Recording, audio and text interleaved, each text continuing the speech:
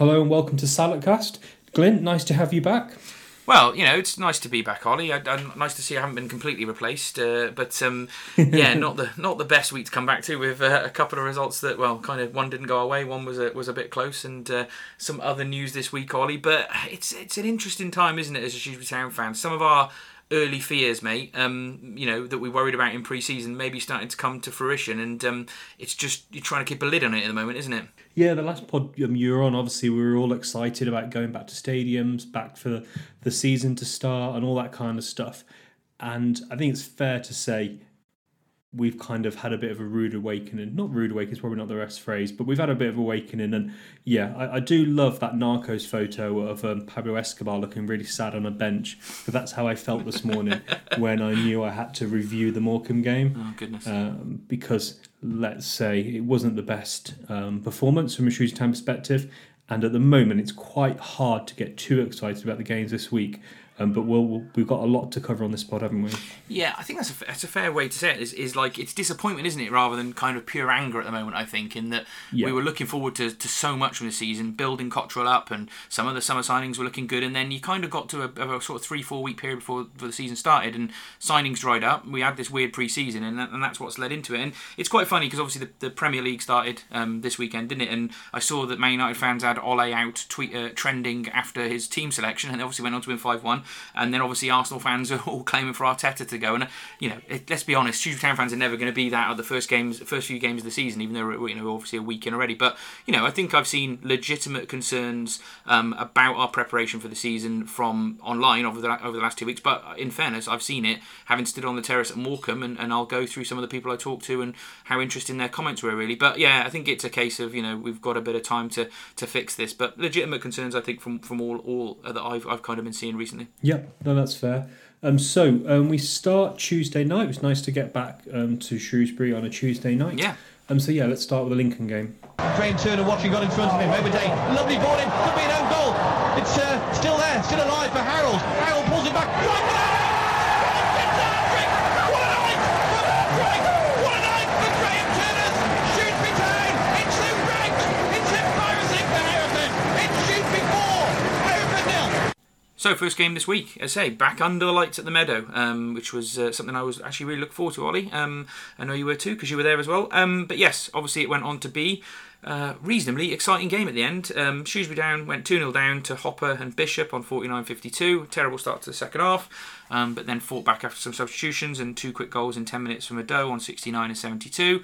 Then we went on to penalties, Ollie, and we shall talk about what fun that was, because we haven't seen a penalty shootout for quite a while. But just on some stats, really, we're getting back into the season now, so stats are coming up, Ollie. But it's been, as I just mentioned there, a while since we saw a penalty shootout at the Meadow that wasn't in the Papa John's Trophy, because some of those penalties just were draws to decide who would win a group game, which I never really got my head around. But yeah, the last one that we had at the Meadow was 2008 when we lost to Brighton in the League Cup when Grant Holt missed the penalty. I don't know if you remember that.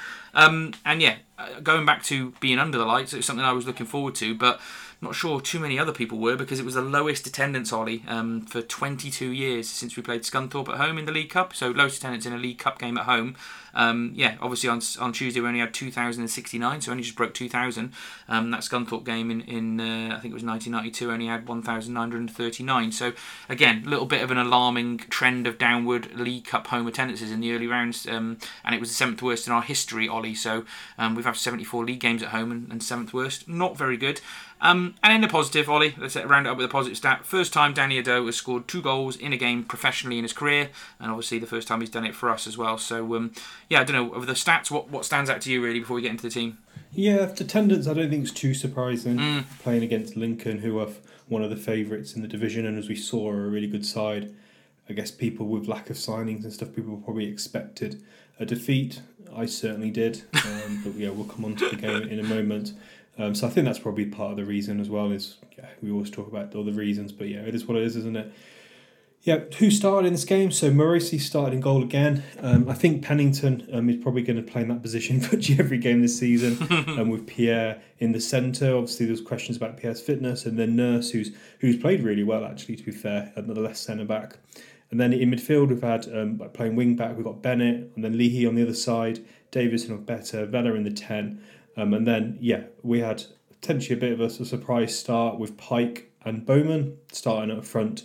We found out later on that Ebanks Landell has tested positive to COVID, so he's isolating. And obviously Pike starting was a bit of a surprise. But before you say anything, I thought Pike did okay in this game, from a probably low expectation. But he did all right, and he worked hard, and he looks a lot fitter than he has done in the past. At best he's workmanlike, isn't he? Let's be brutally honest about it. I've not seen anything in the 2 games he's now started to make me think he's any kind of player that should be starting. And I would probably go back to what I said at the end of last season in our review, in that if Ricky or Pike is starting or is involved in any of our first few games next season, we've not had a good summer. And I would say at the moment that maybe is bearing out a little bit in terms of the recruitment, because there's no way we would have wanted Pike to be playing any of these games. We should have been hoping that our recruitment would have got us better players. But he comes on, he wins a few headers. He's offside a lot. He gives a lot of fouls away. I'm not overly convinced, as I say, Ollie, but probably a bit too early to go in massively hard on him, considering this was his first start of the season. Yeah, I think so. I think if Worley hadn't cut his hand, he wouldn't have started this game, and Pike would have been on the bench. So we've got 7 strikers. So I think it's probably fair to say that probably one of them, someone is going to probably depart before the window closes, either to get first team football, either on loan or maybe a permanent deal. So that's something to keep an eye on. But in terms of the game, I thought actually we started quite well. And the first half overall, I say, was probably quite an even affair. I'll tell you who did stand out though, and we'll talk about Lincoln at the end, and we'll talk about them a little bit now. Their central defender, I think it's pronounced Montsma, who was the number 4. If we had a player like him in defence, he was absolutely class. Some of his passing was brilliant. Some of his passing was good as a central midfielder. Yeah. And he starts a really good attack, kind of breaks our lines. A shot on goal from Lincoln and a good save Morosi, and then another save a few minutes later. But it wasn't that long until we had our first chance for Bowman and Mays the keeper. And something that's a bit of a theme of this week. Pierre headed wide from a corner, Glenn. Yes, corners is we're not really putting anything on goal at the moment. But what did you make from kind of the start of the game? Start the game and the whole of the first half, really. I don't think there's much point in labouring the first half, really, as we'll go through the last couple of bits that happened. But a completely even game, I thought. And, Town were doing well enough, stopping the Lincoln attacks. They looked quite dangerous going forward. I thought another player that stood out for them was the sort of blonde-haired attacker they had. I'm not too sure what his name was, but he was giving the defenders a bit of a torrid time at times. Down the other end, we looked quite nice in midfield. We played around a bit at times. There was points where Davis stood out, I thought, in terms of his kind of calmness at the back and bringing the team out. But, similar problems to last season. We weren't really creating all that much. I know there was that chance for Bowman, which was, I think maybe probably one of the better chances of half, but still wasn't a massively good chance. The Pierre header seemed better. There was a couple of moments then later on as half went where they put a ball right across our goal mouth, which was a massive chance, I thought. But, it was a bit of a frustrating thing, I think, for both teams that they couldn't find the final pass or the final goal. A fairly entertaining watch. It sort of flew by. I think I tweeted at the night, 10 minutes had gone past and nothing had really happened. It was one of those sort of games, and you felt like you had been keying yourself up for the first game back under the lights, and it didn't really deliver the first half, did it? No, I think probably the highlight for me in the first half was really nice pass from Nurse, who kind of drove forward, passed the ball to Bowman. Bowman did his man and went past him, which is encouraging to see. Pike was coming in to kind of get the ball, and then the Lincoln defender came away. And for me, that was kind of the highlight of the half. For me, it was almost like it was 2 points each. They had 2 good chances. We had 2 decent chances as well. We went in at the half time quite pleased, really. Empty stadium. Could easily get something in the kiosk. Pretty decent first half fare. However, with that kind of positive mindset was going to disappear quite quickly, because I think it's fair to say there must have been some quite harsh words in the Lincoln dressing room at half time. Appleton and his team much improved in the second half, and that quality we saw from Lincoln. So quite quickly we saw them score 2 goals. So after 52 minutes they were 2-0 up. So it was a cross from the left, not really enough pressure, but I don't know, it's probably a bit too harsh to put too much kind of criticism on the fullback. Pierre was beaten in the air and goes past the keeper. You'd probably hope that Pierre would do a bit better than that, and I think it's just fair to say that Pierre isn't quite up to full match speed yet, is he, Lynn? No, it's interesting, a couple of goals conceded this week from crosses into the box, one from a corner, one from this cross in this game, where I feel like our defenders have been a little bit too weak or just not enough physicality in it, which is weird considering how big they are, but maybe hopefully that's not a pattern that repeats. But going from the half time, it was fascinating how much better they came out and how we kind of went into our shells, and we did look shell shocked, didn't we? As well as we finished this game, we were abysmal for the first sort of, I don't know, even 15, 16, 20 minutes of the second half. We were really, really poor. Passes astray, the general play outside of their 2 goals was really bad, and we didn't create anything during that period of time, and it didn't really feel that unfair, did it, when Lincoln went 2-0 up? They just blitzed us for that period, and they took advantage of being on top, scored 2 goals, and you couldn't really argue with what had just happened, could you? It was quite, people were getting a bit angry around me. Yeah, I don't think you could criticise or say that Lincoln didn't deserve their lead. It was one of those kind of periods of the game where their players just seemed 10% faster, our players seemed slower, our passes just weren't very, just weren't very accurate. It was just like a sloppy 15 minutes, and it was a bit of a starter for Saturday, because that's what we kind of saw from the Shrewsbury Town after we conceded the penalty. And yeah, Lincoln, we saw the positive from the Lincoln side. A really good team, really good at passing, and Shrewsbury were just off the pace. And we felt we were really soft in the middle, and particularly in Ogbata's area. And I thought they just really punished us. We need to talk about Ogbata, Ollie. We talked about it briefly at the stadium, and I think I mentioned it to you at half time, and I think by sort of the second goal going in, you and Chris Hudson, who were sitting behind us at the match, were kind of a bit in agreement. I think you probably were already, but he is absolutely, and probably backed up by what we'll talk about in Morecambe, he's absolutely wasted in central midfield. And I know the kid's a talented player, and we get told that maybe his future lies playing central midfield, but I'm not sure it's really going to be his position when we're still building the team, at the moment, and it's not quite fully finished, and he stands out as being, I hate to say it, a little bit of a liability in midfield. And then you look at what happened when he goes back to left back a little bit in this game. He goes back to playing, that kind of high standard quality. I can't see it being something that Steve Cottrell persists with once he's got his recruitment right. I think it's a needs-must situation for Ogbeta to just drop in there and help us a little bit, but it's going to take a lot to convince me that he's ready for midfield football. And I saw a really good comparison, I'll just throw this in, is that it took Ryan Woods an entire season playing right back to a reasonably good standard in League 2 before he was really given that chance to move into midfield and show what kind of footballer he is.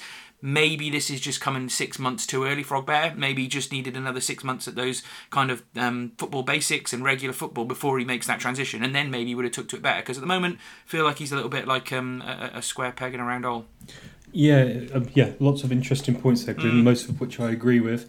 I would say that, I think your point about the rest of the team not kind of being ready, I think is really detriment to him. Yep. I think his main attributes are dribbling with the ball, to feet, his attacking play. We didn't say he was great at defending last season. No. We said he was really good going forward.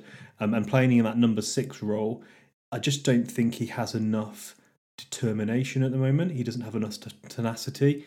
And to be honest, I don't think he's nasty enough. No. To play in central midfield in League 1, we saw it from Morecambe. Sometimes you've got to be able to put your foot in. Vela does it, and Davis isn't afraid of doing it. And also you've got to be afraid to get hit as well. And I just think maybe at the moment, I don't know, his football just seems a little bit too nice for me. And I don't think there's enough steel in him at the moment to play in that position. And I think everything else, his head clearly is in the right place. For me, I would just play him left wing back. And I'd rather maybe see Nurse maybe play there and maybe switch. Because quite obviously we'll come on to what team should play against Portsmouth later. But I think maybe we need to switch him. And I think you're right. I said it as go back to basics with Ogbeta on Twitter. I think he needs to go to left wing back. Tell him just to focus on his game. And I think maybe just trying to push him into central field is probably just a little bit too much for him at the moment. And yeah, you're right, Glenn. I think he's been playing there out of necessity at the moment. It's a shame. We want him back to his best, don't we? And we want to see him. I personally want to see him flying down the wing and using that great crossing ability he's got, because with him and Bennett on either side, I think we'd be in business, to be honest with you. But hopefully we'll recruit so we get back to that situation.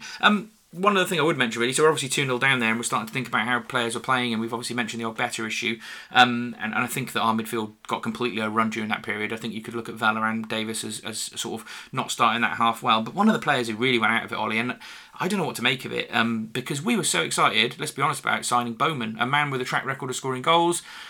I mean, his start has not been great at this football club, and he got hauled off on this game again. What do you make to his start? Now, I think it's probably the similar thing that, the team is not finished and we're trying to build it around the players that we brought in, that we've got at the moment, but I don't know, it looks a bit of a concerning start in terms of how he's been running, and I'm not sure he's 100% fit, because both times he's gone off, he's looked pretty leggy. What do you reckon?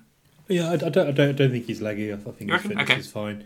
I think that's one of the things, probably the few things you can't say about this squad. In terms of, obviously, overall, Bowman's anyone that's done the full pre-season for me is fit. You took at like Leahy, or you talk about Vela or Davis. I'd put Bowman in the same camp of that. But in terms of performance, he hasn't been great. But I would say probably the main thing though is, Glenn, is who's feeding him. Who's I don't think he's really he hasn't missed any chances. No. Like he had that one chance against Lincoln, and maybe if we get that number 10, he'll improve. I think I don't not worried about him at the moment, but I think it's fair to say he hasn't started great in those games. It wasn't fitness.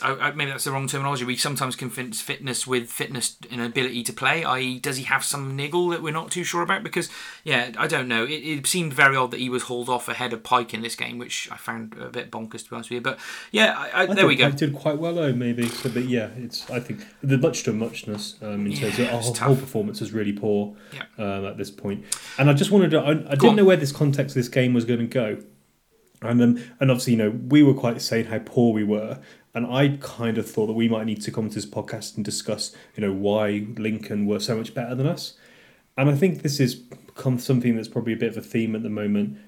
We are at the start of a rebuild, aren't we?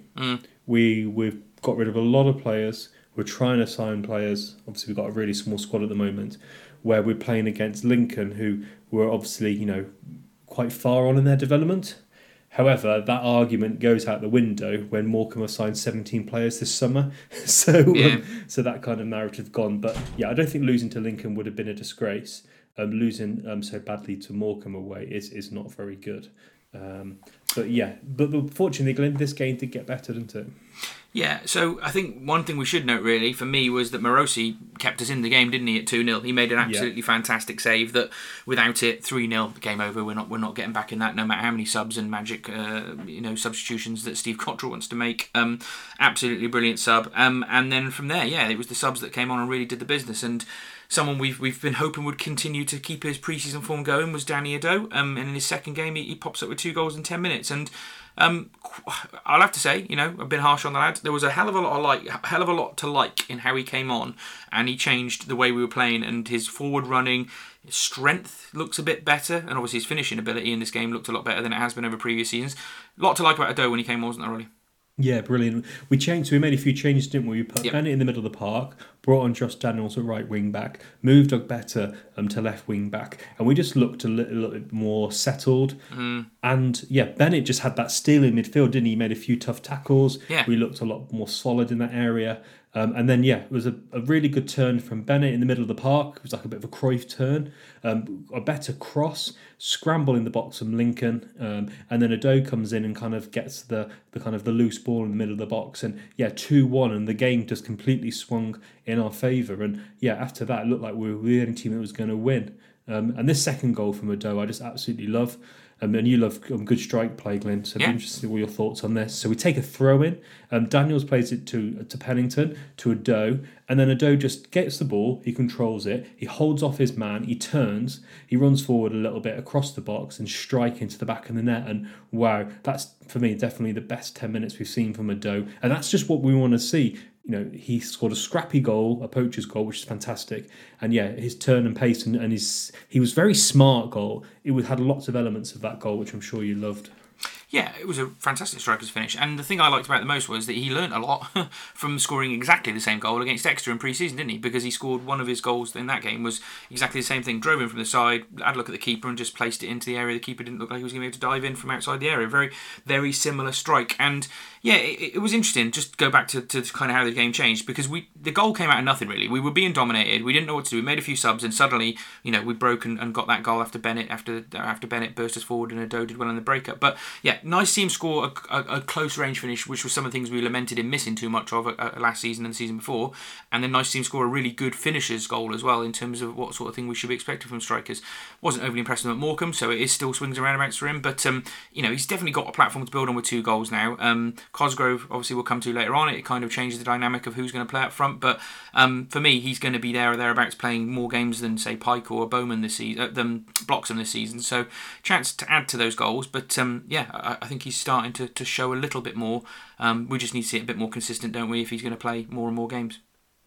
Yeah, I think hopefully we'll see that from Ado. He's Hopefully. certainly shown the kind of the reason why the manager and Wilbraham see something in him. And that's the kind of, Chris Hudson's someone we talked to who's been on this pod a lot, has always been really positive about him.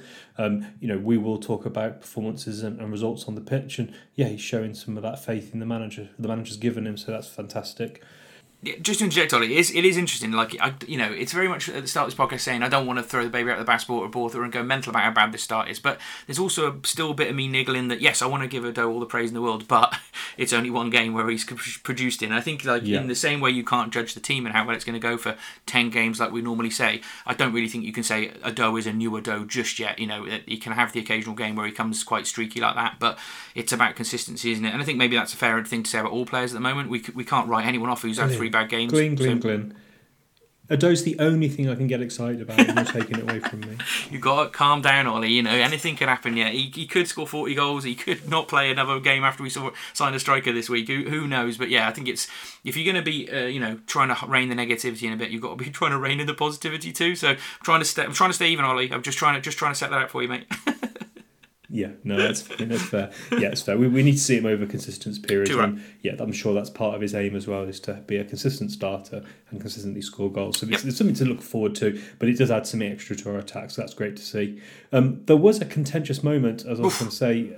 Yeah, so basically it was a corner, Pennington shoots, and yeah, watching it back, it's really hard to tell because obviously the angle is literally the worst angle you could probably have for this. But the goalkeeper's in his own net, isn't he? when he touches him, I think he touches his knees or his hands, but he's certainly way behind the line. Yeah, I mean, yeah, and it almost looks like the ball kind of ripples the top of the net, but I think it's maybe just how it gets pulled as the keeper's falling backwards, or maybe it's the defender behind him. Yeah, it's the keeper's foot at the back touches the net. The whole net ripples, and I think the Town players are pretty convinced, and I think I saw in the interviews afterwards saying, yeah, they definitely thought it was in. There were some people I know that were doing the ball boy or sort of stuff behind the goal, and they were sort of tweeting they thought it was in. Lewis Cox thought it was in, so I think there's probably a fair shout that it was over the line, but didn't feel like it was going to cost us, because it was one of those games where we finished really strong, and we talk about the fitness. I think that kind of maybe proved itself in this game, didn't it? Because they got leggier. They made more subs to try and keep things fresh, but I don't think that really worked for them. And even after we had that goal disallowed, I think we still pushed a little bit more than they did towards the end, and it felt like if anyone was going to nick another goal, it was still going to be us. But if they'd have scored on the counter-attack and we'd lost, I'd have been absolutely fuming, Ollie. Or even lost on penalties, you would have felt robbed, wouldn't you? But it worked out right in the end, so it didn't really feel like it was a big moment in the end, but it could well have been, couldn't it? Yeah, Lincoln had lost a few players, had a few players with injury. For them, they've got big fish to fry this year. I think they're going to be hoping to be at the top of the table, fighting for at least playoffs. So yeah, I'm sure they'll be fine. So yeah, penalties. Straight to pens. Yeah. So in terms of took some decent penalties, didn't we, Glenn? There was a couple of nice penalties. Also, we had a few penalty takers that you'd expect to be taking them off the pitch. But unfortunately, Vela missed, didn't he? I did find it funny how, we'll come to Ollie Norman because we sold him the day before this game, didn't we? And we're going to discuss that in a moment. But we sold our main penalty taker. We'd taken off Bennett, who was a really good penalty taker. And I think we'd taken off, I can't remember who else we took off. It was someone else that was, Leahy, because he took all the penalties for Bristol Rovers, didn't we? So it was like, we've come to penalties and we're missing probably the first 3 we'd asked to take a penalty. I think it was Bennett, I can't quite remember. But it was quite good to see everybody stepping up to take one. Everyone that scored, good penalties, I thought. But the funny thing was, I was sort of talking to the lads around me, and Vela steps up to take his penalty, and I'm like, Vela, he's a good pro, and he's been our player of the season. He strikes me as a sort of man that will be really good at penalties. And then what happened, Ollie? He was the one to miss, wasn't he? But in the end, Lincoln messed up, didn't they? They blazed one over the bar. And wasn't the worst penalty though, was it? No. There was a penalty from Lincoln that was a threat to their fans behind the goal. Yeah, that's what I'm saying. The one that got us back in it then after Vela missed was the Luke Rogers-esque into the back of the stand one, wasn't it? And then from that, we obviously were looking to see who would step up to take the penalty. And who emerged from the crowd, which was pretty surprising. Yeah, so Tom Bloxham said, I'll take one, gaffer. Fair play. Stood up, 17 years old, opportunity to win the game for Shrewsbury. He scored and runs to the socially distant stand and celebrates on his knees. A fantastic moment for him. The manager talked about it after the game. Obviously, it would have been really gutting for him, and it would potentially have put his confidence back a bit if he'd missed. But it's obviously a great kind of stepping stone in his own young career, and fantastic opportunity to score. And will give him confidence going forward, I think. He did all right when he came on in the later in the game as well. I've got to say about Bloxham, I can't be more praiseworthy of being able to take that penalty at his age. He's never scored a professional goal in football. You know, he's not scored at that stadium in any of the games he's played. He's played like almost 10 games now, hasn't he? And to be the one that steps up to take it when there were some experienced pros still there who could have been the ones, you know, where was some of the defenders that have been there all that time? And you know, they could have stepped up and taken one, but I couldn't have spoken more highly of him. It was a really, really good penalty. And I'm desperate for him to get his first goal for the club now. You know, I think it's on the horizon. And it was just, you know, let's talk about it as fans, Ollie. You know, we could talk about the analysis of the game, we've done that. But that moment, watching penalties in the stadium, which we've not seen for such a long time, you know, a cup tie riding on it, first game back under the lights at the Meadow. It was a magic little 10 minutes, wasn't it, with the penalties and all that spell, and then the win, and, you know, obviously we'll talk about what happened afterwards in terms of the pitch invasion, which wasn't so good, but just as a fan in that stand, it felt bloody fantastic, didn't it? I was really into it. Yeah, it was brilliant. Absolutely fantastic. It was a really nice evening. Yeah, you know, it was in some ways it was quite nice as well. It was, for me, it was one of those kind of home games, especially with the result. It's almost like, you know, it's one of those games where I'm sure if you're at home following the game, you'd be like, oh man, I wish I'd gone to that game. And it definitely felt like it was, you know, you definitely got rewarded for your faith in going to the game. And yeah, it was a really nice feeling walking out the Meadow on a summer's evening, beating, you know, a decent League One side on penalties. It was absolutely fantastic, and it wasn't just the result, was it? It was the journey. It was like, you know, first half wasn't too bad, which we were pleased about. Then we kind of had the kind of the, oh my god, we've just done what we thought we might do. Lincoln have just tore us apart. We looked terrible. Then we had the substitutions, the tactical masterclass from the manager. He's like, yeah, this is why we want a proper manager. We don't have Askey or Ricketts anymore. We've got a proper manager. Tactical changes, boom, boom, 2 goals. Had almost the drama of us having a goal disallowed against us. Then went to penalties and a young youth product scored. So it was a bit, you know, if you even wrote it as a script, it would, you know, it's a great story. It's why I love cup competitions, Ollie. Not the B Team Trophy, obviously, but you know, the FA Cup and the League Cup. I don't get why the League Cup gets quite as bad of an attendance as it does now. I suppose that I think some people are saying, you know, we mentioned this at the start, but some people say, oh, well, closing 2 of the stands doesn't make it feel like it's a particularly good game. Obviously, only the South stand was closed this time, but Rotherham 2 years ago when we could last go, both stands were closed, weren't they? South and West, and you know, does that make fans think, well, this isn't a proper game? Because a cup game can be totally exciting. It gives you something different to those 46 league games, which are all kind of similar in some respects. And you're right, it rewarded the fans that went that night, and it was a real good occasion.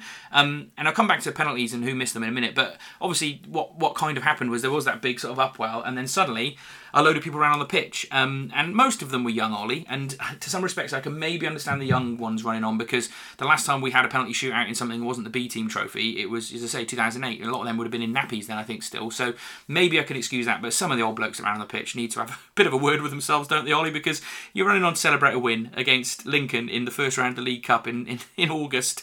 No, I'm not sure that's for me, Ollie, and obviously could have got fined. We've avoided that, which is great, I think, from what I read today. But so far we have. Yeah, so far. But yeah, obviously the COVID protocol issues and all that sort of thing wasn't great, was it? And yeah, club have come out pretty strong on it in terms of bans, haven't they?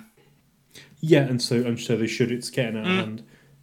It was embarrassing. You see Lincoln fans posting on Twitter, as quite rightly they should, saying we must be massive because Shrewsbury have just done a pitch invasion. Oh God! If you went on the pitch, unless you're under 12, you're an idiot. Let's be honest.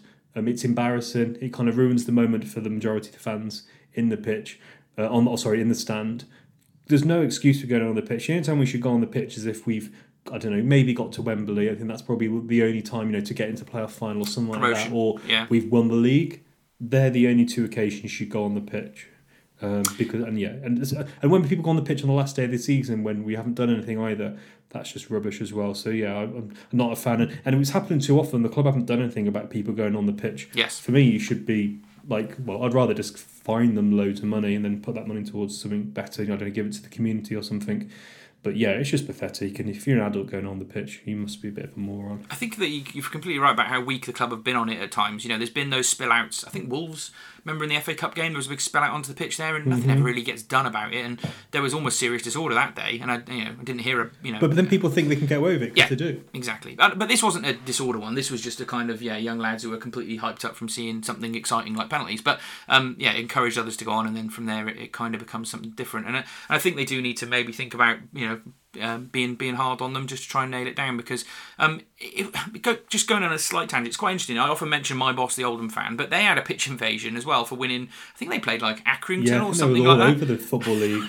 Yeah. I know, it was really weird, and I think there is that argument that there was a little bit of a build-up of pressure from not being at the football, and maybe that kind of overspilled into it. So there's that slight redeeming factor, I think. But if it was the sort of thing that kept happening, say we beat Rochdale in the second round and it happens, I think we really would embarrass ourselves. But there's one thing we haven't mentioned so far, Glenn. Yeah. One thing we haven't mentioned, COVID.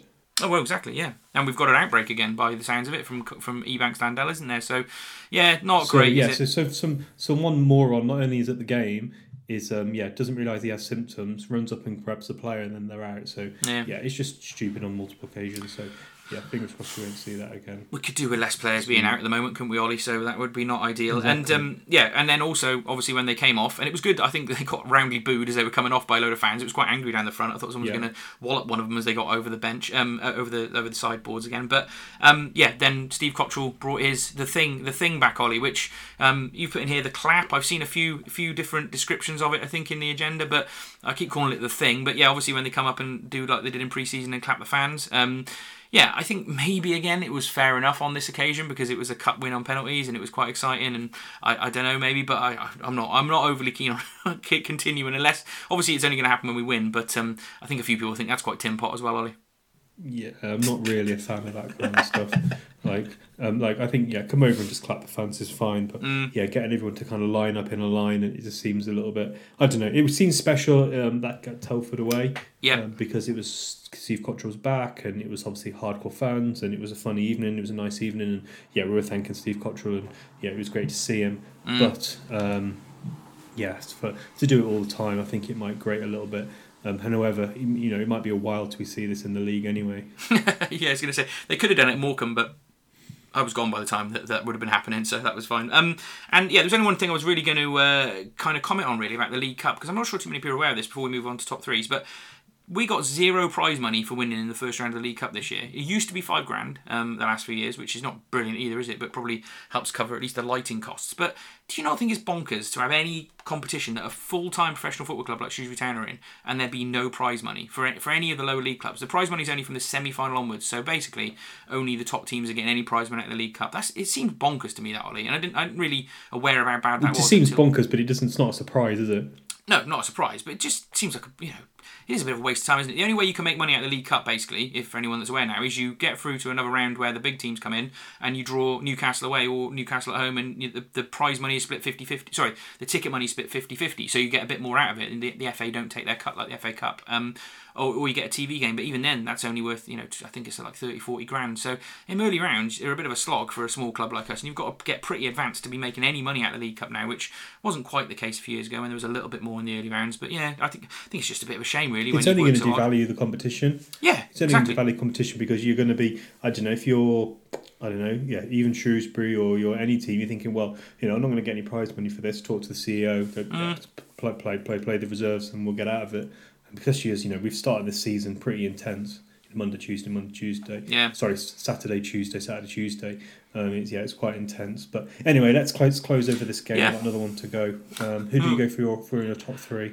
Yeah, I mean, Ado, a cameo at the end, but a great cameo, one that stood out in this game for me. It's quite rare for a sub to get man of the match, isn't it, I suppose, unless they've been exceptional, and he was exceptional when he came on. So, yeah, my man of the match, Ado. I went for Bennett second. I think his move into midfield was the catalyst to kind of getting us back in the game as well, but he was also really solid at right back the whole game, and I think he's just a class player. I've ended up giving him quite a lot of, top threes at the moment, and for me, I gave it to Bloxham just for that moment. I said I couldn't speak more highly of a 17-year-old being the one to step up and take the penalty. So, thought he did okay when he came on, and he is still impressing me when he comes on every game. Yep, that was definitely fair. I went for the same two, Ado and Bennett, and then I went for David Davis third. I thought he had a really good game. Okay. I thought he looked really confident on the ball. He was that kind of championship midfielder that we kind of hoping he would be. Just shows you how important it's obviously to get to match fitness, and I thought he did really well. So we in terms of post match. Let's not go into too much detail. We've talked enough, I think, about this game. Yeah. But I think one of the interesting things was he was saying that Dan O'Doe is lighter and fitter. And also, he said a lot of the players from last season are lighter as well. So for that, I think that's quite interesting, how hard pre-season has been. And for me, also, it's a positive. In the Burton game, we didn't get the result we wanted, but we kept going and we ended the game well. against Lincoln, the same thing happened. We ended the game well. So at least one positive we can say at the moment is the team does look a bit fitter. Obviously, you're not quite getting the results we want in the league, but at least that's something that we can maybe take on into the next few months.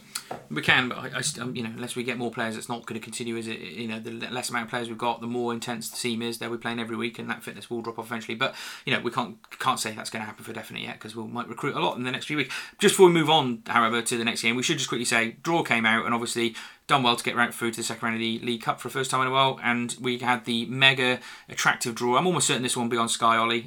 Rochdale at home, so not the most heart racing draw, and their fans were gutted because yeah. It's probably worth from a Rochdale point of view, because certainly you're playing against a League One team, so you assume the League One team's going to be better. Obviously we've been in League One for a long time, so you'd expect us to be better than Rochdale, and their fans are absolutely gutted, which is fair enough.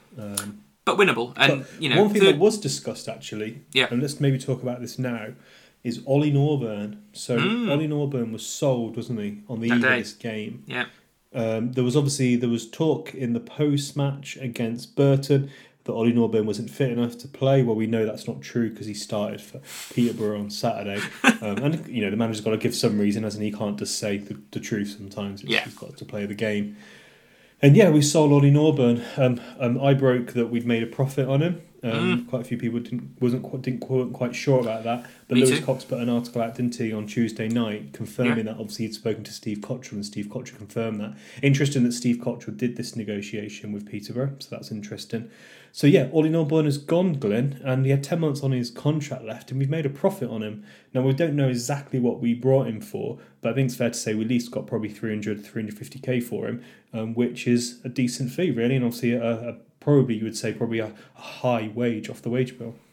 I'm staggered if we sold him for 300 to 350k, if I'm honest with you, considering he had a year left on his contract, and shows maybe that Peterborough are quite desperate to get him in, really. So I think that's paid off to us. To have made a profit on our biggest ever signing, if that is true, and from everything's been reported, I believe that now. I didn't initially believe it. I just didn't seem reasonable, did it, Ollie? But I do believe it now. No, it didn't seem reasonable, to be honest. It didn't seem reasonable, because you're like, well, why would Peterborough, who are known for being really hard negotiators, sign a player with 10 months on? But it's clear they really needed him, because he went straight into their side, so they're thinking, well, we could haggle on 100k for 2 weeks with Shrewsbury.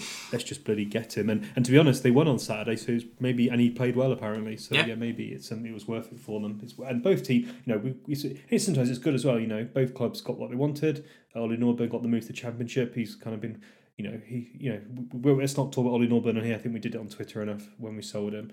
But he moves on, and good luck to him. I thought he always tried hard for Shrewsbury, and it gives us the chance to kind of invest that money in the squad. A couple of fascinating things, really. As I say, I think we've had Peterborough over the benefit of that deal. We've got probably more out of that than they have, until he kind of produces every week, which he might do, and then they'll feel like it was good money spent. But at the moment, I'd rather have the 350k, considering where we are and what we need to do as a club in terms of recruitment of a 10 and another couple of players. So suits us down to the ground. The other thing I would say is I found it fascinating when Ollie Norburn's been our captain for 3 years. Been a mainstay of our team, played almost 100 odd games, more than that I think it was. Scored a fair few goals, 11, 12 penalties, whatever it was. And I put a rank of all the central midfielders who played for Shrewsbury Town, sort of a list of the main Shrewsbury Town central midfielders since we moved to the new meadow, and said rank these in order, and let's just see where Ollie Norburn comes out. And, whether this is a surprise or not, probably isn't to us, because we've never been massive on Norburn, have we? But he was fairly low down the list on most people's rankings, really. Well below the likes of Ryan Woods playing centre midfield, or a couple of, some people had him below Paul Murray, for example, which was interesting, below Kevin McIntyre. So I didn't feel a great dismay from the fan base that he'd gone, Ollie, was my answer. And I think that you're right. The answer, what you just said, is completely right. It kind of works out for everybody, and I think it kind of works out for our fans as well. No one's really jumped off a cliff because of it, have they? Yeah, I'll just maybe say my 2 pennies worth just very quickly. So I think in his defence, we played against under Askey and Ricketts. Says everything. True. And also he never. I think we signed him, and people expected maybe a Paul Evans. Yeah. If you have your highest signing midfielder, and you're Shrewsbury Town, you're a League One team, you spend money on a midfielder, you expect you're paying for goals and some excitement. A Harry Chapman, Paul Evans type who's going to score some great goals.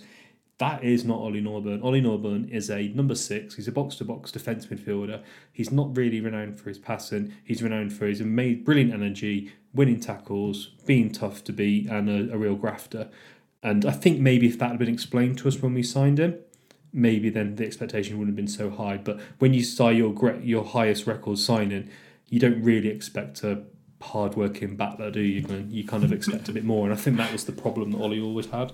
I think it's very apt that our record signing is a hard-working defensive midfielder. I think that feels very Shrewsbury Town, Ollie, to be honest with you. And and to be fair though, he did score a lot of goals. He played 92 games for us and scored 16 goals. That's not a bad return. Yeah, 11 of them were penalties, though, Ollie. So he only scored 5 goals in all I know, but it doesn't matter. He still scored. He did, and he missed one and put it in as a rebound, didn't he? So that was another one. But who knows? It was it's happened. It's done. That we move on, and we hope we spend that money on Chapman. So that's what I'm hoping for anyway. But yeah, that was done, obviously, and then we went on to Morecambe, didn't we, Ollie? And we'll talk about Cosgrove as we go through the game. But obviously, he signed in the eve of this game, didn't he? And we obviously went on to lose 2-0, Ollie.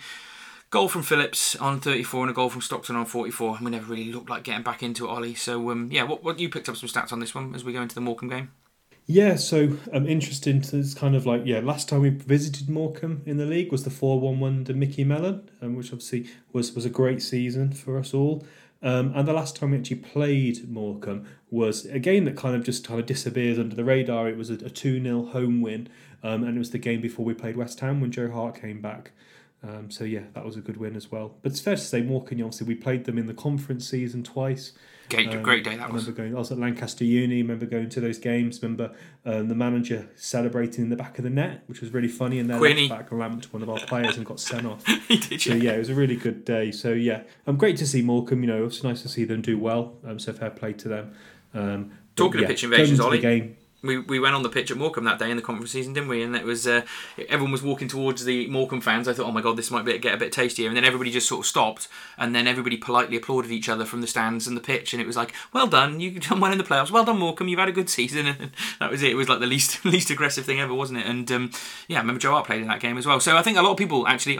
Just to say, I went to this game, Ollie, and it was great. I was going to talk about this in a bit later on, but we talked about that first game under the lights in the meadow. But the experience of being at an away game, following town in a semi-full stadium, there wasn't a huge amount of people at Morecambe, and we took a fair amount. But the crowd were bang up for it. Town fans were amazing the whole game. They were really chanting, really good atmosphere. A few inflatables knocking around. Bit of a atmosphere that you could kind of think. I'll remember that actually as that first game back. The result wasn't great, but it was just really good to be travelling on the road again. And I had one of my weekends away with the family. We've been in the Lake District today. I've only just got back about an hour ago, and it's just been one of those things. It's like getting back in the football routine in terms of away games, and everybody had a real massive smile on the face when we went in. I managed to catch up with so many Town fans who've been on the podcast, people who haven't, talked to Sib at the weekend, talked to Busy, which I'll come to later on, talked to a bunch of the mates who've been there, talked to Ipswich Shrew, who's been on the podcast I think a couple of times, and a few different people, and it was just great really, I thought, in terms of catching up with people on the terrace away, those ones that pretty much go week in, week out, that I'd kind of not seen in the home games. So I had a really good weekend all in all, apart from the 90 minutes of football, Ollie, but that's pretty standard for Shrewsbury Town, isn't it? Yeah, for me it was a bit of a different Saturday. Went to Mama's and Papa's and went to Nando's and then came back and watched the game. So obviously interesting. Obviously, I watched it live, and obviously you have a different view of the game, which was interesting. On a few moments in the game we'll come on to. So obviously going into the game, we signed Cosgrove, didn't we? We don't think really anyone expected him to start. Not really start. We've after one, probably just about learnt the players' names. Well. So, I don't know. I would have thought he'd start ahead of Pike, honestly, but there we go. Maybe it wasn't a massive surprise. I don't. Not with Cottrell. Cottrell's a process manager. He likes prep. He likes to prepare for games properly. I don't think he was going to throw him in. And I think also Pike deserved the chance, and that's something the manager echoed. So, starting lineup, Morosi in goal again. Same back three again, Pennington, Pierre and Nurse. Bennett was right wing back. He was the captain. Davis and Alberta in the middle again. Leahy left wing back. Vela was a 10, but was quite obviously a bit like Goss was, a dynamic 10. Who would sit back into midfield as well. And then we had Pike and Ado up front. So kind of coming to the game. So Ebanks was still isolating. Worley's hand injury, and Bowman had a hamstring twinge at the end of training, and we'll find out more about that this week. Yeah. So is that the kind of starting line that you expected, Grim? I mean, it's so early in the season. He could have done anything really, I suppose. We've not got a huge amount of players to pick from, but I wouldn't have been No. surprised to see Bloxham start instead of Pike. I probably wouldn't have been too surprised to see him go and change it back to what it was like at the end of the game against Lincoln in terms of playing Daniels at right wing back, moving Bennett into central midfield and putting Ogbeta back to where he'd be more natural. So I could have seen him changing some of those things around, but he kind of stuck with the formation that we started the Lincoln game on, which we started in an even keel, didn't we, in that first half? So maybe not too surprising, but there was only, let's be honest, we didn't have a full complement on the bench, and two of them were goalkeepers, Ollie, at the weekend. Now that is not great for the third game of the season, is it? And shows that recruitment, which we won't labour because we've gone over it. But there aren't many options, Ollie, at the moment. What we got out there was really what we've got. Yeah, definitely. Obviously, midfield, we've got 7 strikers and 2 midfielders. Yeah, twice as many goalkeepers as we have midfielders, and we play with 3 midfielders as well. So we actually play with more midfielders than we have. If that makes sense. Yeah. So yeah, but from a positive point of view, we actually started the game quite well, I thought. I watched some of the first half when I was making some pancakes this morning, and yeah, first kind of like half an hour, I'd say we probably just about edged it, to be honest. Both teams tried to get the ball down, trying to play some balls. We were trying to do diagonals. A big tactic for them, I thought, was the diagonal over Nurse to Nahoa, who I thought would look quite good. But yeah, Nurse was good as well, wasn't he, Glenn? He's been quite solid. We haven't really talked about Nurse much. Maybe we should give him some respect. He started his Shrewsbury Town career quite well, playing at left centre back. How funny is that? I was about to say the same thing. We haven't talked about Nurse so far on the podcast, but I'd agree. Yeah, he's been a solid signing, hasn't he? And has come in and filled in a position that we maybe were wondering what was going to work. He doesn't look out of phase there really in terms of his ability and his play. Pops up a couple of times, going a bit forward, trying to bring the ball out. I think there's again a player there. There's more than we will probably get to see more of him as the season develops because it's only obviously the third game. But so far so good. I think for him, he's one of the ones that has settled in, like Bennett, pretty well, despite the rocky start, I suppose. Those two maybe have been of the signings. Maybe with Morosi, maybe a little bit as well. Those 3 seem to have come in and just look quite natural straight away, don't they? Yeah, it doesn't. And we're told that Nurse can play left wing back. That's where he played for Newport County. He can also apparently play in central midfield as well, which does maybe raise the question of why didn't he do a complete reshuffle with Ogbeta, Leahy and Nurse. That's an interesting thought. But yeah, talking of Leahy, so Leahy took a corner and Pierre headers wide. I thought it was a good opportunity after about 12 minutes. And then there was an opportunity where Leahy sneaks in, gets behind their defence, and was unlucky not to get a chance there. But at this point I thought I could definitely hear the Shrewsbury Town fans chanting, Glyn, and it was a good atmosphere on the terrace, I'm sure, at this point. It was great. The first 10 minutes was just literally Town fans all chanting. Interestingly, a lot of it was for Ado. He's got a new chant, which I'm not going to bring up on the podcast, but I think you'll start to hear it over the next few weeks. But yeah, he's got a new chant. There was a lot of chanting really for various bits and bobs, and even when it was crap in the second half, the chanting didn't stop, but it became that more wistful, ironic chanting about how we've won the Shropshire Senior Cup so many times. But yeah, I thought the fans were really, really good. And first 10 minutes was okay. We started quite well. They weren't great. I didn't think there was a huge amount going on in those first 10 minutes. One thing I did notice, I think, from the start of this game is Davis really started the game well. I thought he was quite good at just sitting back as the deeper midfielder, and he was the one that maybe stopped Morecambe getting into it a bit more. He picked up a few chances, picked up a few balls on the edge of the box. I think for me, he was the one that stood out maybe the most in that opening exchange, in what was quite a sort of gritty battle, I suppose.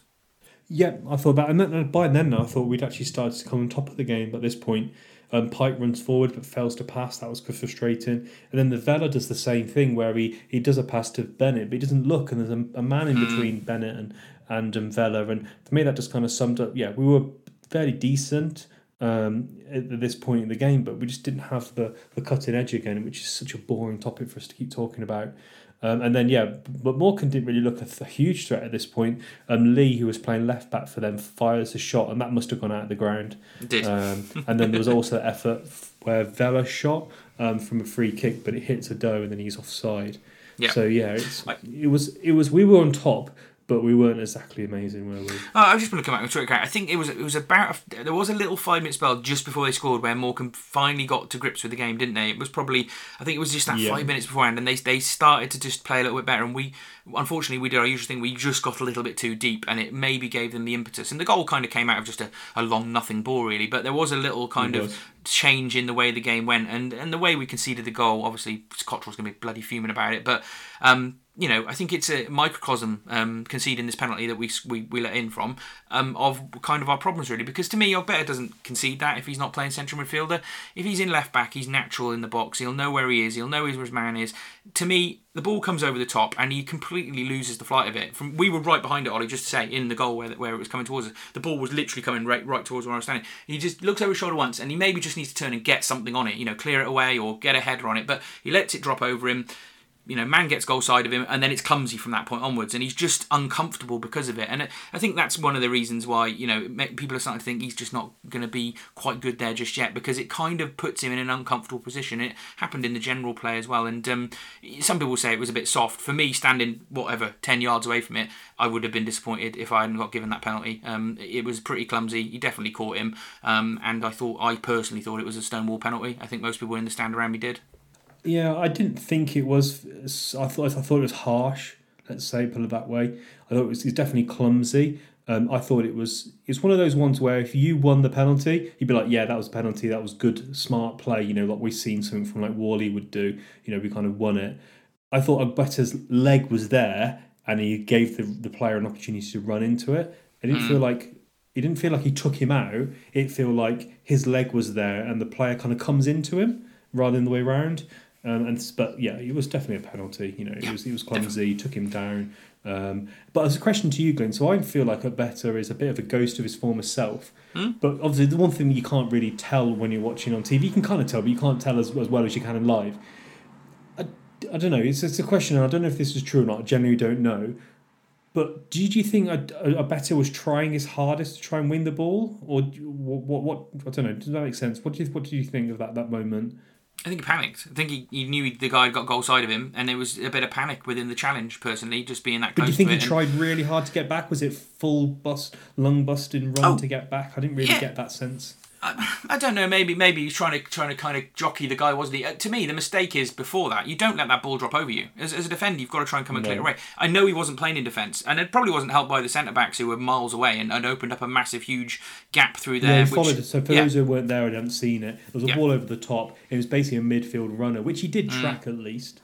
To give him some credit. He did track, I can't argue with that, but in reality the defence should have been coming across and helping him, and they weren't. So, some mistakes in there, things he'll learn from. I just think that, it's a different position to play, and he's trying to chase it in, in that situation with Dave Davis kind of jockeying that man and maybe being a bit more experienced. I doubt he gives away the penalty personally, but that's just something for Ogbeta to learn. I don't want to be too hard on him because he is playing out of position as much as someone might try and tell me he's a midfielder. He simply isn't at the moment. And goal scored. They took the penalty right in front of the Town fans. We booed as much as we could, Ollie, but it didn't make any difference.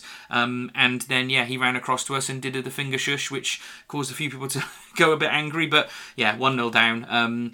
It'd come in that 5 minutes beforehand, but it wasn't much in that game up to that point, and just felt a little bit like we got a mountain to climb again, didn't it? And from that point onwards, I thought for the rest of the half we weren't very good at all. I think it unsettled us personally, conceding a little bit. And one thing that stood out to me during this period, and actually across the whole game, was Morosi's kicking, Ollie. For a player that's pretty good, like a sweeper keeper, he's quite good at taking a touch and kind of playing it out. I've seen that a few times in these few games, and it happened again in this game, which I thought was quite good. But when he gets the ball and he looks right or left to kind of put it on one of the right or left wing backs' heads, the amount of times he kicks it straight out of play is concerning. It happened loads at Morecambe, and obviously an area that he can definitely work on, because his shot stopping's first class for League One, but his kicking does lose possession quite a lot. Yeah, maybe it's something that he needs to kind of just get his bearings back. Obviously, he's playing a lot of football recently, but you're right. It's fair to comment on it. Hopefully, it's something he can improve. Having someone like Cosgrove up front hopefully will help his percentages improve with a bit of a big target man to hit. But that's definitely an area that I think we're not too bad at playing the ball at the back at times. But the long balls and winning second balls is something we're really poor at the moment. But I think it's fair to say, Glenn, the penalty just popped our confidence. We were absolutely flat afterwards. And I don't think it's fair to say we were a bit bloody abysmal, actually. From that point on, we're absolutely abysmal. And just, I don't know what it was. Like, the manager just looked really dejected after the game. And obviously he sees the players in the dressing room, and he gets obviously you get a sense of what the players are thinking and feeling, because you can see their facial expressions, their body language, but obviously he sees more of it. But I thought we were absolutely bloody abysmal in the second half. And it's really interesting that I did that big pre-match review with a Moncur fan. Yeah, I read that. It's quite fun chatting to him and putting that together. I was talking about all our players and chatting to him and stuff about like the game and stuff, and then it was just embarrassing, and he almost felt sorry for me in terms of I'm sorry what he thought. He expected a lot more than from us, established League One side. And I think the players let themselves down. Maybe it could be a blessing in disguise long term. It's something that we'll work on and talk about. But we were absolutely terrible. And I don't think anyone really can come out of. Maybe Morosi's probably the only player that can really come out with any kind of credit from the game. Everyone else, okay, actually Daniels, he came on and did well, but everyone else was really shit. Should be quite appalled. Performance. Yeah, what stood out to me was, you've got a player like Arthur Ganua who did nothing for us, basically, for years. He wasn't a brilliant player for us, was he, at League One level? I mean, he ripped us apart at times. It was a bit embarrassing, to be honest with you. That was the feeling I got from fans when we went 2-0 down. Obviously, the second goal came just before half-time, didn't it? Which was a penalty. For me, I'll give my view of it on the day. Felt like we were pretty weak in the box, similar to that game, that corner, the cross that went in against Lincoln that I talked about. Pennington particularly thought he looked quite weak in that moment in time. You've got to stand up and be the one to you mentioned Pennington, because you were talking about this obviously in prep for the pod, and I never really noticed that from Pennington. I thought he had an all right game, like in terms of comparative to everyone else.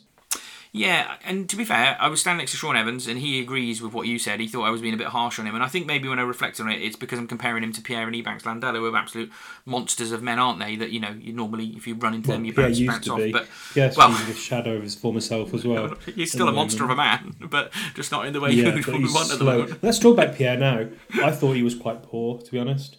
For someone who is normally such a strong, physical, fast presence in central defence. He doesn't look quite ready, does he? Oh, he's way off it. I mean, their fans were chanting "You fat bastard" at him, which tells you a little bit about what they thought about him as a player, because I haven't heard anyone chant that at one of our players for years, to be honest with you, probably since we had Jemson. It was not a good performance from him again, and he does look a yard or two off the pace. Doesn't look as strong and as big as he was before in terms of being that composing figure. And I think it will come back. I just don't think he had the pre-season at the level that Steve Cottrell would want. But he's playing because we've got no one else, Ollie. I'm almost certain if we had another centre-back in, he wouldn't be playing. No, he may be coming off the bench or something and working on his fitness to get back up. Yeah. So basically, we were unlucky to score this. This was lucky for Morecambe, to be fair. The second goal, corner comes in, hits one of their players, sits up perfectly for the striker, and he just puts it into the back of the net. 2-0. Second half, we had some chances, didn't we? But we were off the pace. Pierre was having a mare through to the game. So what was the thoughts on the terrace at half-time, Glenn? I think we were all asking for substitutions. Everyone was talking about how we were already bottom of the league after 2 games, which was a concern because we did drop to bottom. Obviously not having scored a goal yet in the league, and we're losing the second game and having lost the first one. So there's a bit of that. It was quite a nice atmosphere on the terrace. Everyone was having a good chat, to be fair, and the cider and beer was flowing behind the terrace as well, which was nice. But I think people were starting to get a bit concerned. But it was only half time, wasn't it? I think that there was 1 goal in it. We thought we probably still had a bit to it. I genuinely think people were wanting Pike off at half time from people around me. I mention this now really because as second half started, I was standing by Sib from the club shop and Sean Evans who'd come up together. I said I was standing by Ipswich Shrew, a few other people behind us, as half time finished, Busy kind of came and stood next to Sib and started talking to him, and he kind of started talking over to us in our area we were, and he was just saying, what I think we were saying at the end of the game, which was we're not ready for the season to start, which is exactly what we'll keep saying. But that, when it's coming from someone that's barely missed a Shrewsbury Town game, I think that I have to agree with Busy. I think that was kind of the prevailing thought, and that's generally what was going along the terrace at half time as well, Ollie, and certainly was going along at the end of the game when I was walking away talking to a few people, and I think there was just that that bubbling under of we might get back in this, but there are some concerns here. Yeah, no, let's come back to that, Glenn. I think we'll come back to that kind of discussion when we do the post-match. But interesting thoughts. And then, something you never would have expected last season. If we were talking about this now, if we'd have teleported ourselves back into the gone back in time and said, Better's going to come up at half time, you think we were mad, or you'd wonder what's going on. But he was taken off at half time for a really poor performance. And Cosgrove came on. So I guess maybe just, what was your view on Cosgrove in the flesh?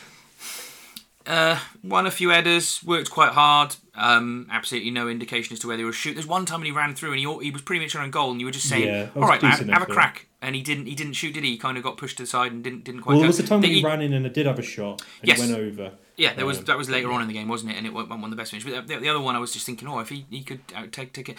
I'm not going to judge him yet. It was a half of football where we were absolutely abject, Ollie, and I don't blame him at all for that, to be honest with you. Because to me, the problem was very simple, Ollie. We suddenly started playing Vela in the number 10. Then we suddenly started playing Pike in the number 10. Then we played Bennett in the number 10. Then we played Ado in the number 10 at one point and ended up with Bloxham there. And to me, that just told you all we need to know. We were absolutely battered second half. I haven't really got anything to say about the moments in the game, to be honest with you, Ollie. It was pretty abject. No. A lot of people using the word embarrassing, which I think was probably very fair. The fact we're just trying any old bastard in midfield in the number 10 role, just gives you an indication of how far we are of a finished team. And someone jokingly described on the way out that he was surprised that we didn't get Cameron Gregor on for a go in number 10 because everybody else is getting a go there. At one point, it felt like they might sub, any of us off the pitch to have a go in number 10 because clearly it wasn't working with anyone. I haven't really got much to say. Morecambe deserved their win. They battered us second half, Ollie, and I thought there were a fair amount of grumbles on final whistle. I mean, we got booed. They booed them off at half time. A lot of people, and I spent a lot of time shouting at them to try harder and get stuck in or basics. There was a few times where Ado passed it straight out of play, easy 5-yard passes down on the pitch to try and put a wing back in, just straight out of play. Pike get given fouls away time after time. None of the number 10s worked. It was a very, very frustrating watch. I don't really want to have to labour the point because I'm sure people don't want to hear me rant about it forever. But it was just shit, Ollie. Really, let's be honest about it. Yeah, it was poor. Probably the only really positive in the second half, I think, was probably Bloxham he didn't do anything wrong when he came on. I thought he did fine. Daniels did pretty well. He won well. 5 tackles, which is more than anyone else, which I think is an interesting discussion about whether he should start. I thought he did quite well. At least he looked bright and positive and was trying. His passing and stuff wasn't amazing, but he was.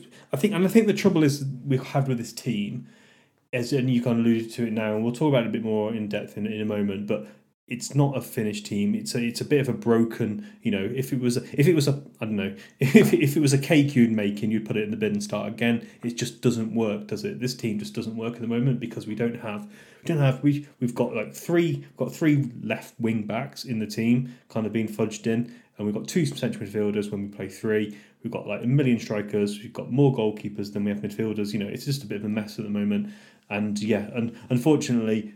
I don't know, maybe Tuesday night was maybe a bit of an outlier in terms of performances. You probably suggested is scoring 2 goals. Yeah, but the funny thing is we did actually create some inwards in this second half, so there was some half chances, but yeah, Morecambe fully deserved their win. They're obviously on a high, their fans are absolutely loving it. It's their first win in League One. We've got to give credit to them. And I think it says a lot, Glenn, that a 34-year-old player for Morecambe bossed the midfield in central midfield. That's not discredit him his ability, but it just says a lot about our performance. All I'm going to say, Ollie, is any time I watch a Stevenage Town game live or on a stream where we have 0 shots on target for a 94 minutes of football, I'm never going to have anything good to say about it. That is pathetic, in all honesty. It shouldn't happen all that often, and it's happened as a fan of Stevenage Town Football Club way too many times under Askey, under Ricketts, and now, we've had one under Cottrell. I think we had a couple at the end of last season, didn't we, under Cottrell as well when he came back. Yeah. So it's something we just can't shake off. We've got Bowman now, we've got Pike, Ado, you've got Cosgrove in, and we can't create a single chance, and it's not maybe the strikers, Ollie. I think you've always depended on them. It's fault, is the fact we've got no one who can play a proper number 10 role and there's no creativity. And when we had Chapman in, it wasn't happening as much. And he has got to simply spend as much of that money as possible from Norburn on bringing in a player of absolute quality at number 10. Otherwise, I really think we'll struggle this season. If we can't sort that out in the next few days, we're going to struggle. And that's the crux of this whole season for me now. I know there's other things need to be done. Well, that's clear from this game, the 10 is the problem. Yeah, we'll come on recruitment in a minute. Yep, Let's just finish this game off. So, top 3s. I went for Morosi, Bennett, and then Daniels, and you went for Bennett, Morosi, and Bloxham. Yeah, not really a lot to pick from. In terms of Cottrell, he was interesting. You see sometimes you see a bit of a spiky Cottrell, and actually we got a very subdued Cottrell. He said we weren't very good. We were we're okay in the first half. We gave away a stupid penalty. Blah blah blah. There wasn't a spark. There wasn't enough determination. We didn't do enough from the game. He's disappointed and frustrated. And then he starts talking about transfers. He says there's nothing we can do about it. About that. We won't make recruitment any more urgent. It certainly won't do that. Because when we're going to go into that panic mode, we won't get into that. And we definitely have to spend our money wisely at Shrewsbury. And then there was something that I'm going to steal from the Lewis Cox part of the interview because I think it's really important for the discussion, Glenn. So he says, squads above us will start naming their squads and then there should be players available, and then it becomes a mad scramble, which I think is really interesting. So for those who haven't listened to the post matches and maybe catching up a bit what's going on with Shrewsbury Town obviously have only signed, we've got rid of loads and loads of players. We've signed a small number of players. There has been weeks in between signings through the pre-season, and we've I've only updated my little image like 10 times for signing players. And that includes signing Ado and Worley and stuff. So, there hasn't been a lot of signings coming in. So, one of the things that Cottrell has said, and his philosophy and plan is to sign quality and not just numbers. So, let's just take a random club in League One, Burton Albion. Burton Albion signed loads and loads of players really early, got their squad together, and started the season really, really well. What I think Cottrell is doing is saying he wants to sign quality, he wants a small squad, and he wants to get quality. This comment here clearly shows he's aiming to get players from Championship clubs, maybe even higher, who are not going to be in the squad for the season, who've been told the surplus requirements, and we can try and get them. And now if we are competing with someone like Burton or whatever, we go, you're going to sign for a central midfield and you're going to play, not you're going to be our 26th player in the squad, which I think is quite interesting. So that's his philosophy, that is his target, that is the plan, that's the strategy he's put into play. The negative of that is that there is nearly over 10% of the season in August, which is a big concern because we could be well behind. However, the counter to that is he is not here for just for the season.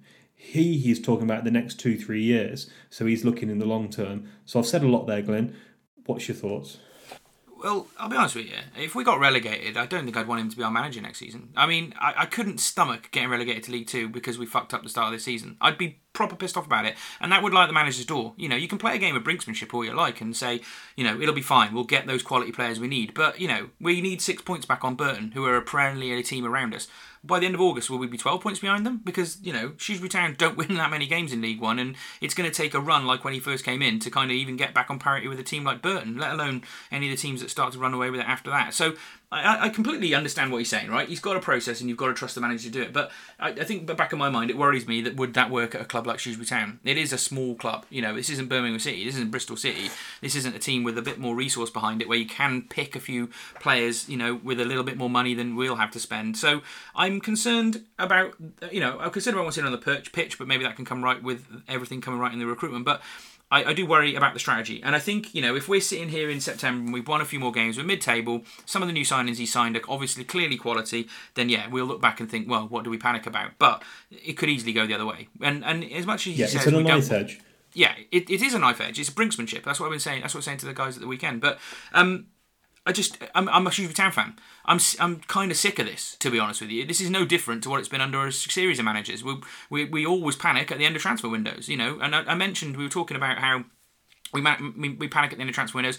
Sometimes we get it right and it actually saves the season. Tyrese Campbell in that January transfer window, massive panic signing, last hours of the window, mentioned that it was something that came out of nowhere, and he comes on and helps us sort of stay up that year. But I just don't want to be having to play catch up, and it doesn't seem like we're going to get all of our final deals done until the very last week of the window, the last few days maybe, and we'll have played another 4 games by then, Ollie. And if we've not done well in them, it is a concern, and you don't want to panic too much. But it is a game of brinksmanship that Brian and Steve are playing. The club are clearly very happy with it. And what this season, turns into will be as a result of what we do in this next 2 weeks. So, it's going to be fascinating, isn't it? But I think the fans are allowed to be fair, we don't know stressed. We don't know if Brian and the chairman is happy with it. That's true. Yeah, clearly they trust in Steve Cottrell. He's going to do the right thing. It's going to go either one or two ways, isn't it? It's either going to be this is going to be the story and the narrative and the reason to beat the manager over the head. It's like it's really interesting pre-season and all this kind of stuff. From a fitness point of view, and I think, fitness pre-season has gone well. We clearly look like a really, really fit team. But I think, obviously there's different elements to pre-season. And pre-season from a recruitment point of view right now is not good. Because I don't think it's unfair to say, Glenn, this squad right now, clearly, we're going to finish bottom of this table if we have this squad. We will finish 24th if we don't manage to sign anyone else. Now, it's very, very unlikely we're not going to sign anyone else. But, we've played 2 league games now. And I think the problem is, as you said, Glenn, we're playing 2 more games this week. We're going to play we're going to play 4 of 46 games by next Sunday. And, you can talk about that. And then but the counter to that is, Glenn, if we do sign a load of players and panic, or say Cottrell had a strategy just to sign, anyone League One players, you have to say that the players we've signed so far have been really good. Chapman was a fantastic signing in January. Ogbeta was a fantastic signing in January. After players like Mainway, that was just to fill a seat on a bus, whatever. But you look at the squad's players this season. Bennett's been good. Leahy's been good. Nurse has been good. Potentially he's got good potential, and Morosi's been a good signing. Pennington's a good signing, and Ado looks like it's potentially going to be a good deal as well. So the recruitment has been good, and that is the only part that gives me some confidence going to work. But when I woke up this morning and I had to, do the pod prep, and I had to look at some of the comments from the new Morecambe friend I've made, and think I'd have to watch this game back again, I was not in a good place. And yeah, that's why I did that to Narcos image, because that is exactly how I felt. Felt very sorry for myself this morning. And yeah, I think that's a fair summary of where we are. And we need to sign players quick. Steve Cottrell said it's probably not going to be any signings this week, or certainly not soon. I found that bonkers. I really can't understand it. I get it. There's the strategy you just discussed, but to not sorting out some of these issues before playing Plymouth and Portsmouth this week, two teams who are going to be incredibly difficult to beat, if you ask me.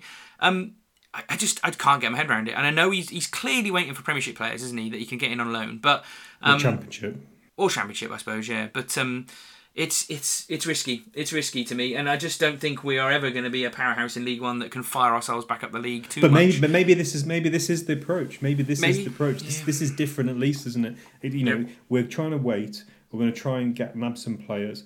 The players he signed so far, so we can only trust. But you're right, Glenn. We've played Burton, which was a winnable game. Morecambe away, which is a winnable game. Okay, we've got Pompey next, which is they're a big side. But then we've got Plymouth in the league, and then we've got Gillingham in the league.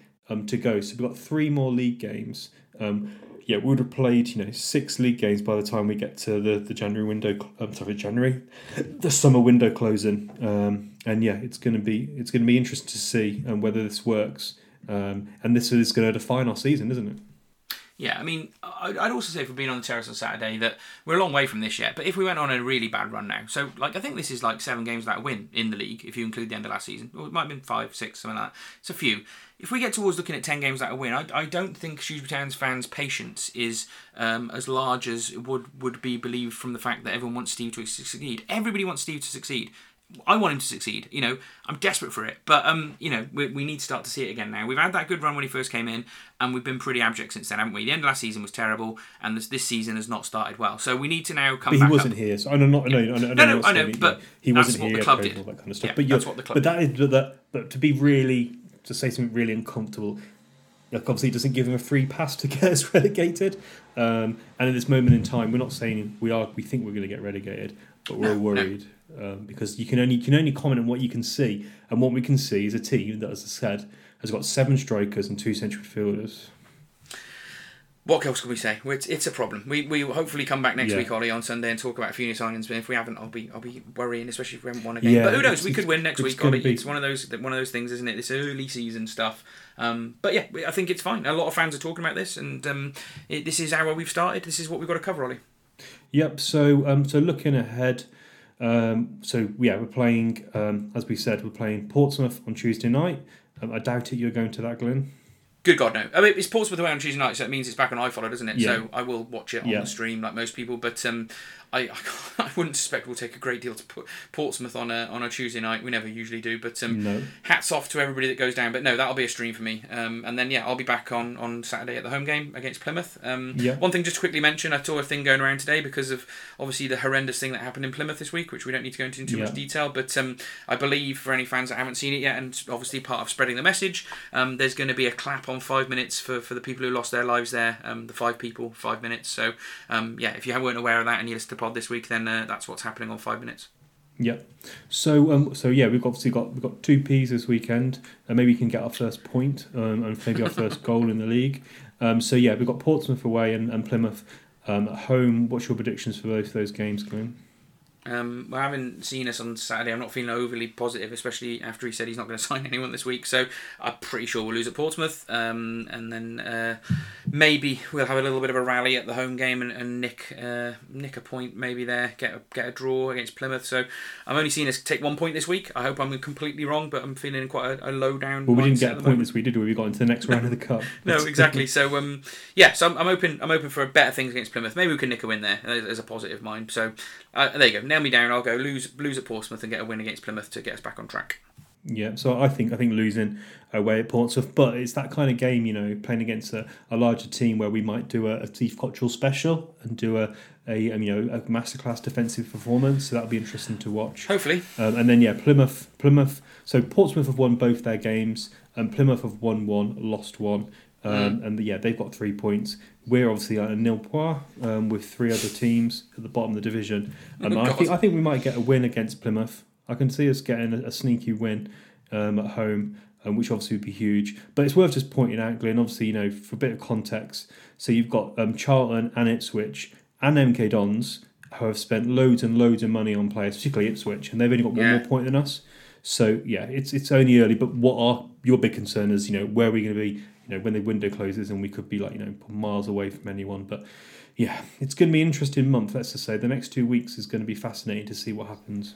I'm not asked about how many points we are behind Ipswich. I'm more asked about how many points we fall behind. Not talking about that, but just putting into context. I agree, but that's the gap we're going to have to make back up. It's not to Ipswich, is it? I very much doubt we'll challenge them this season, but once they get going, it is a concern. And just because in the world of Shrewsbury Town, when a few bad things come along, it normally comes along in groups. And this is my view again. Mr. I hate all the Umbro kits because they're off the peg. But Shrewsbury did announce their new away kit today, Ollie, which, as was discussed on Twitter earlier this week, when I noticed that it had been taken off their website for sale, was a beetroot pink. Are you having beetroot pink or just pink, I think? And black horizontal striped shirt, which I'll be honest with you, it looks awful. But I know some people have said they like it. It's not a real Shrewsbury Town kit, is it? There's no his heritage there. They could have picked another AC Milan type shirt or a Argentina shirt. Those are options. I think they clearly think because we're going off the peg, you might as well pick the most bonkers thing you possibly can, because why not, I suppose. I'm not a huge fan of it. I can't imagine it'll sell particularly well. I can't imagine we'll be able to sell any of those kits for months anyway, considering we can't get much stock of it. All in all, just a part of the sort of shambles that went on this season with kit, and not much we can do about it now, is there, Ollie? No, and the actual shirt, it's hard to know what the kit looks like, because if you look at the skin of the people who have been chosen for the photos, they look a bit odd because they look like super pink. So there's obviously been filters been put on the pictures and stuff. Yeah. Not to hide anything, it's just the way they do the images. And the white badge, whatever, looks all right and stuff. But yeah, it'd be obviously in the flesh will be the true test. I think the problem for me is just away kits, you can have the license to do what you want. There was the orange one, which just went down quite well, the purple one, and all that kind of stuff. And for me, we haven't got Shrewsbury Town kits this season, have we? We just got 2 random kits, as far as kits. But yeah, nothing else really to say about that. Fingers crossed in the flesh, it will look good. I've seen this I think it's quite maybe cut down the middle. Some people love it, some people hate it. Hopefully, some people will buy it. But yeah, I don't think the kits in this season is going to be any classics. Certainly not yellow and blue. I'd like the kit to be the thing that gets us the most angry going forward, because it means the football's picked up. But there we go. I mean, it's a rugby shirt at the end of the day. That's what it looks like to me. It looks like a sort of rugby shirt that I've seen. I can't remember what team it was that used to have a slight pink colour. Harlequins or something like that? Might have been Harlequins, yeah, it looks like that. And let's be honest, as a man that's grown into his age and got a bit fatter as years have gone on, there's absolutely no chance I'm wearing horizontal pink and black stripes, because that's not going to do anything for my figure, Ollie. So I suspect a lot of us larger blokes might be trying to give that one a swerve, but there we go. It is what it is. We knew it was going to be a bit of a nightmare disaster when we knew they were all going to be off the peg. I suppose they've done the best they can. I appreciate the media lads trying to do as best they can to kind of promote it, but not for me, Ollie. Not for me. And let's leave that one there and wrap this up, because we've had a lot to talk about this week, Ollie. To be fair, it's been interesting, because obviously I missed you last week, I missed the pod while I was away in Legoland, and I think it's just been good to kind of get our heads banged together on it and see where we're at. And it's almost like a baseline now for me. It's where do we go from here? Are we going to go up or down? Because I don't think it'll stay the same. I think we will go in one direction. So fingers crossed it's up. I'm looking forward to improvement this week. Fingers crossed. Well, the only way is up. That's very true. Anyway, because we're bottom. But fingers crossed we can improve. Fingers crossed we can sign some players, and fingers crossed we've got some more positive things to talk about in the next few weeks. Big time. I'm sure we will. Good stuff. Okay, well, we will catch you all next week when we cover Portsmouth and Plymouth, and have a good week.